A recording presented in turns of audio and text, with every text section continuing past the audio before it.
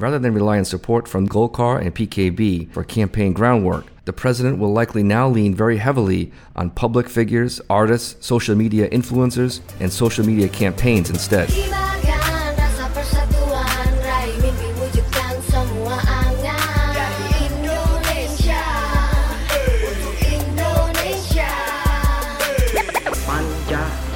The 5 guiding principles of our national life. This is Indonesia In Depth. I'm Sean Corrigan. It's becoming more and more likely that President Widodo's next vice presidential candidate will not come from a political party. As I mentioned in a previous episode, some senior party members in the government coalition, such as Golkar and PKB, have privately suggested that it might be prudent to withhold party resources for Widodo's re-election bid if they are not rewarded with the vice presidential seat or if they are not promised with a large number of cabinet seats as a substitute in a future Widodo administration. This issue had been a concern for Widodo early on in his VP decision process. However, the president has now begun to manage his expectations for his coalition members, particularly after the 171 regional elections that took place less than a month ago. Widodo's first priority to run for a second term was to get the parties officially on board to meet the 20% House seat threshold requirement to qualify as a presidential candidate with the National Election Commission, or KPU. His current coalition far exceeds that requirement. Widodo's PDIP failed to have a strong showing in the regional elections last June. Golkar and PKB also had issues and were unable to provide strong support on the ground for key candidates. Both of these parties are now showing some internal friction, with some members fully backing Widodo for re-election, while others have become disappointed with the idea that the president is considering non-party candidates for the VP seat, such as the governor of the NTB province, Zainul Majdi, or TGB as he's known, and also individuals such as the former Constitutional Court Chief Justice, Mahfud MD. This internal friction inside both parties, along with less powerful influence in the regional elections, has potentially made Golkar and PKB a less powerful force in Widodo's upcoming re-election campaign, and this may have reduced their bargaining power in the eyes of Widodo. Rather than rely on support from these two parties for campaign groundwork, the president will likely now lean very heavily on public figures, artists, social media influencers, and social media campaigns instead. The president tends to work on any individual coalition friction once he is re-elected, according to individuals familiar with the issue. By waiting until the last minute to announce his choice for the VP ticket, it provides him with more leverage, as his coalition partners will have less time to maneuver and negotiate once a decision has been made. The delay is also a strategy when facing the Prabowo coalition, which will likely challenge Widodo for a second term. As a reminder, let me break down the parties who are in the government coalition. They are PDIP, Golkar, PKB, Nasdem, Hanura, PPP, and several other smaller new parties that have yet to obtain seats in the House and will compete in the 2019 legislative election. The Democrats and PAN have yet to endorse a candidate, while PKS said they would support Prabowo if he chooses a PKS member as his vice presidential candidate.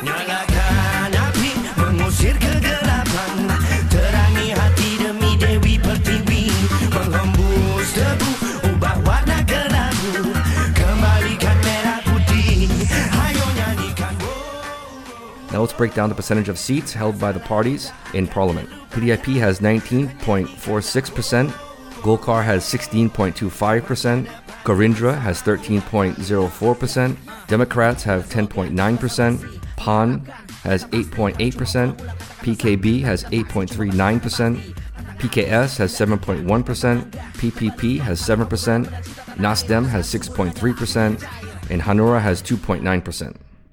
Widodo's core coalition partners are PDIP, Nasdem, and Hanura. These are parties very loyal to him. The seats for these three parties combined are equal to 28.66% seats, surpassing the 20% seat threshold requirement.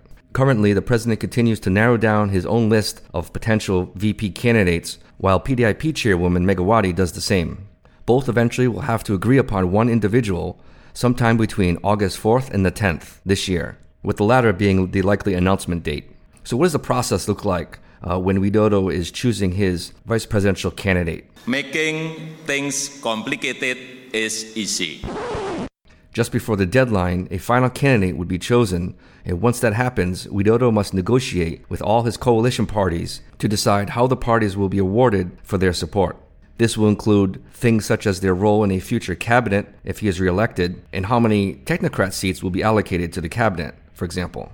In the past, each of the coalition parties submitted their cabinet dream list with their members filling as many cabinet seats as possible. That list is then eventually negotiated down to a handful or less. Parties will then have to decide if they're happy with Widodo's offer. If not, they will renegotiate, lobby, or in a worst-case situation, leave the coalition. The exact names of who will be in the cabinet will be decided much later, but parties will have a good indication of how much influence they will have in a Widodo's second term if he wins.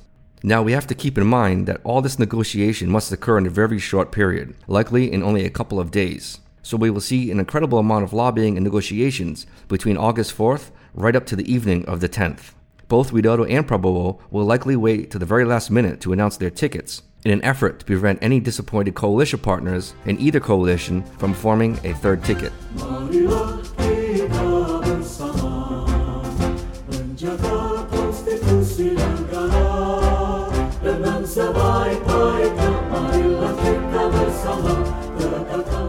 On a separate but interesting note, let's talk about the recent attempt by Vice President Yusuf Kalla to run for a third term as VP and disrupt the whole process I just mentioned. On July 18, 2018, the United Indonesia Party, known as Perindo, submitted a request for a Constitutional Court judicial review of the 2017 election law, citing lack of clarity on whether Vice President Kalla could run as a VP for a third term under his circumstances. According to the law, a president or vice president can only run for 2 terms, regardless of whether they hold office for 2 consecutive terms. Similar judicial review requests have been thrown out by the court in the past. Kalla was vice president under President Yudhoyono's first term from 2004 to 2009.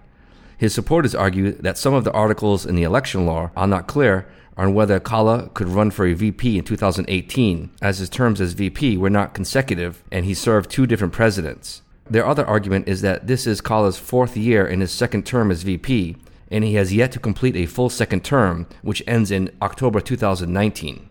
A previous judicial review was submitted by Kalla supporters recently, and the vice president was not directly involved in the request. The case was easily declared as having no legal standing, as these individuals were not deemed to be disenfranchised by the law, as they were not a political party that is participating in next year's elections. The latest judicial review request by Perindo is slightly different than the previous one, as Perindo is a political party and has endorsed Widodo for a re-election. Unlike the previous judicial review request, Kalla this time is willing to participate and provide his input for the court if the court decides that the latest request has a legal standing. This sounds like a stronger case than the previous one, but obstacles remain for Kalla to become VP for a third term. For example, although Perindo is participating in next year's elections, it is a new party established in 2015 after the 2014 elections. As a result, it holds no seats in the House and does not meet the 20% seat threshold requirement to put forth a candidate. So there's a possibility that the court could throw out the case due to a lack of legal standing just on that.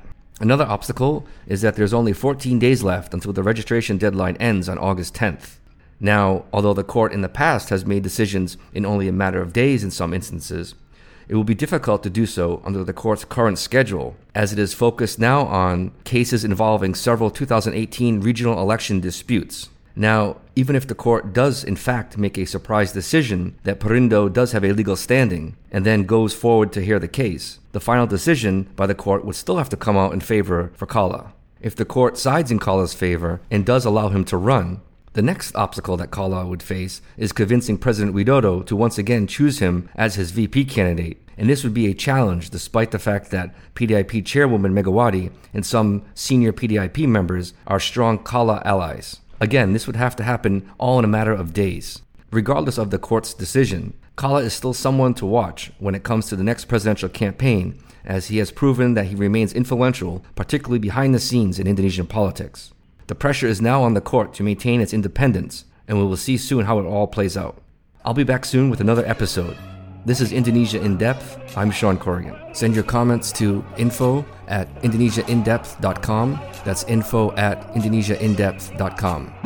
The Indonesia In Depth podcast is produced by the team at Lexico Indonesia, a political risk advisory located in the heart of Jakarta. You can find Lexico Indonesia at lexicoindonesia.com.